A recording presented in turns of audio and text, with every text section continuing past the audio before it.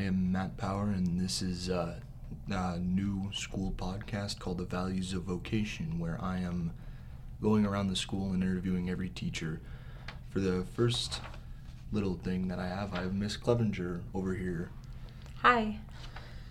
So I'm just going to get right into this because I know you're a busy person, very busy.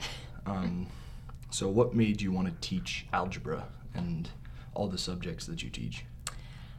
Well, when I was in high school, my senior year, I got to go down and help the middle schoolers. And because I didn't have an extra class, so they just threw me in to help middle school math. And I absolutely loved it and fell in love with it and decided that math must be my thing. And I love being able to make math make sense to kids. That's fair. I like algebra personally. I'm really good at it and just kind of like flows through. Yes, you were. So what do you like about teaching in Custer specifically? Teaching in Custer. Oh, well, obviously teaching because I love the kids. The kids are fun. Yeah.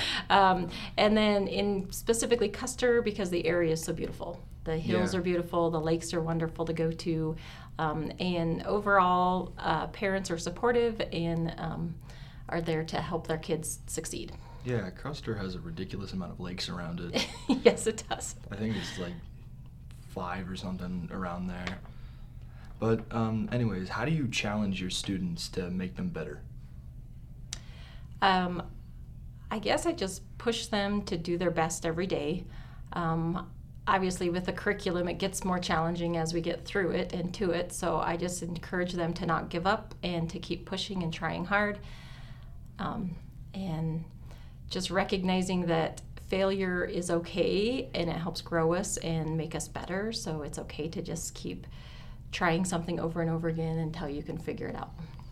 So what do you think you do that makes learning fun? Well, I'm kind of dorky. I don't know. I think I just try to connect with the kids and figure out what they're interested in and then try to bring that into my classroom. Yeah, I remember when I was in Algebra 1, at the end of the year, you wrote these little letters to everybody.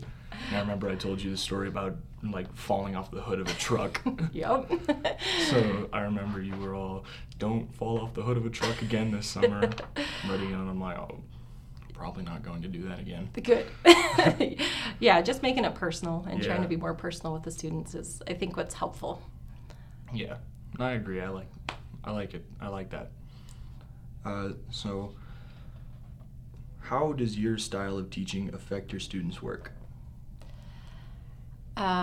Well, sometimes my style can get boring for kids. Like, they all hate taking notes. Like, I force them to. But I did have some students who keep those notes for years and years and then use them in Algebra 2. So that's helpful. So I keep doing that even though I know some kids absolutely hate it. But I would just say that just, again, making that connection with the kids, trying to really build off those relationships is what helps my style connect with them and help them grow. Yeah. So last question, I think, is I know you got to get back to your people for Wildcat time. What do you think students' attitude towards skill is, or school? Oh my Lord. Mornings. That's all right. Mornings. It's early. Honestly, I would say about half of the kids absolutely hate school, and I say the other half may not love it, but are willing to work hard and get through it. And it's kind of sad because I do see a lot of kids who don't like school, and I just think it's the way it's being presented to them is not making it real life, and so I think that's hard for kids to grasp.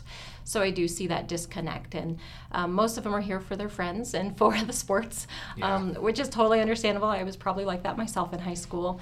But I think as they grow and get out of high school, they'll see the value of it after the fact when they actually move on to the real life and decide where they want to go for their future. But currently, yeah, I think kids don't really love school. Yeah, I agree. Especially in the elementary school, like, no, Yeah. not a lot of kids trying to fight their parents. So, thank you for being the first person for the Values of Vocation podcast thingy that I'm doing. Thank you for coming down and giving me your time with all this. You're welcome, and thank you for having me. Yes. Tune in to the second episode of the podcast where I ask somebody else what they're doing and why they're teaching and how they're teaching. Thank you for listening in, and have a good day.